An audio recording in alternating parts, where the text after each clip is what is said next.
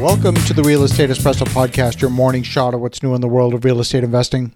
I'm your host, Victor Menashe. On today's show, we're talking about the merits and pitfalls of just accepting a contractor's bid.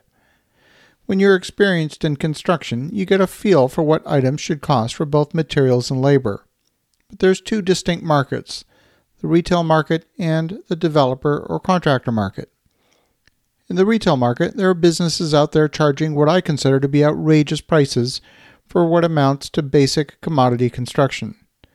Yes, quality matters, but I often find that in the retail market, you get amateurs charging more than the most skilled tradespeople. These guys are crooks.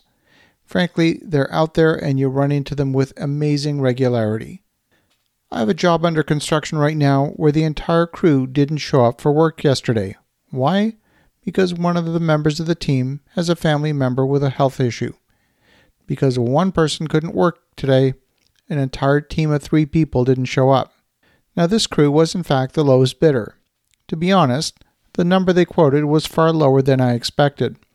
So I wasn't surprised or upset when they discovered that they underbid the job. I fully expected to pay more.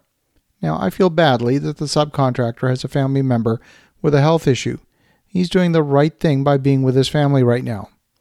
Now, somehow I'll have to find a way to maintain the schedule with alternate labor. Otherwise, the delays will cascade. I knew I was accepting a low-ball bid and that there was a risk of problems. The very first bid I received was from someone who said they would do the work in a week and at a very competitive price. But in the end, they quoted 4 times the price of the lowest bid, and fully 3 times what I considered to be a fair price. I made them aware that I was a developer, and we discussed per square foot rates. And somehow, between that conversation and the paper quote, something got lost in translation. Clearly, they didn't get the job. I just wish people would be honest about what they can and can't do without wasting the customer's time. I had another subcontractor quote me a price that was double what it should have been. I worked out their hourly rate and concluded they would be charging me $125 an hour for what amounts to unskilled work. I reminded the subcontractor again that I was a developer and that I had a large volume of business in the pipeline. So he offered that if I paid cash, I could save the sales tax. At that point, I knew I could never hire this company. But I decided to see where the negotiation would go. So I offered that if he gave a really good price on this project, I might give him early visibility of new projects in the pipeline. So he offered me a 4% discount. Needless to say, they didn't get the job. I also let him know that charging double the going rate, offering to cheat the government out of the sales tax, and then offering a 4% discount off of an already inflated price was not the path to getting a great client. I have another part of this project that required a small cosmetic repair. Yet another subcontractor offered a scope of work that involved a complete replacement and rebuild. The scope of work proposed was 30 times what was needed.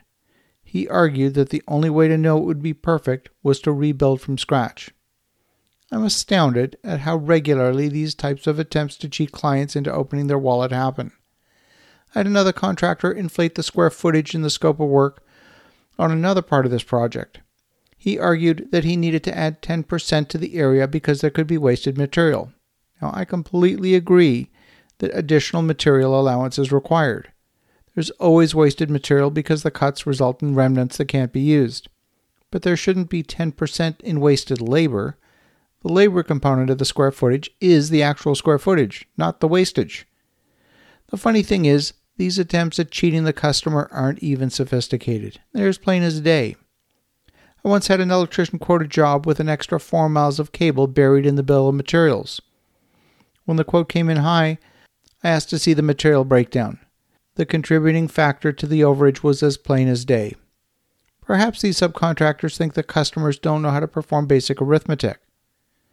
I once found a subcontractor selling materials from a second sub with an additional markup on the original supplier's price.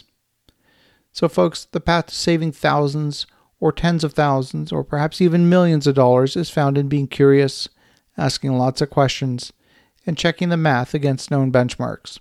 As you think about that, have an awesome rest of your day. Go make some great things happen. We'll talk to you again tomorrow.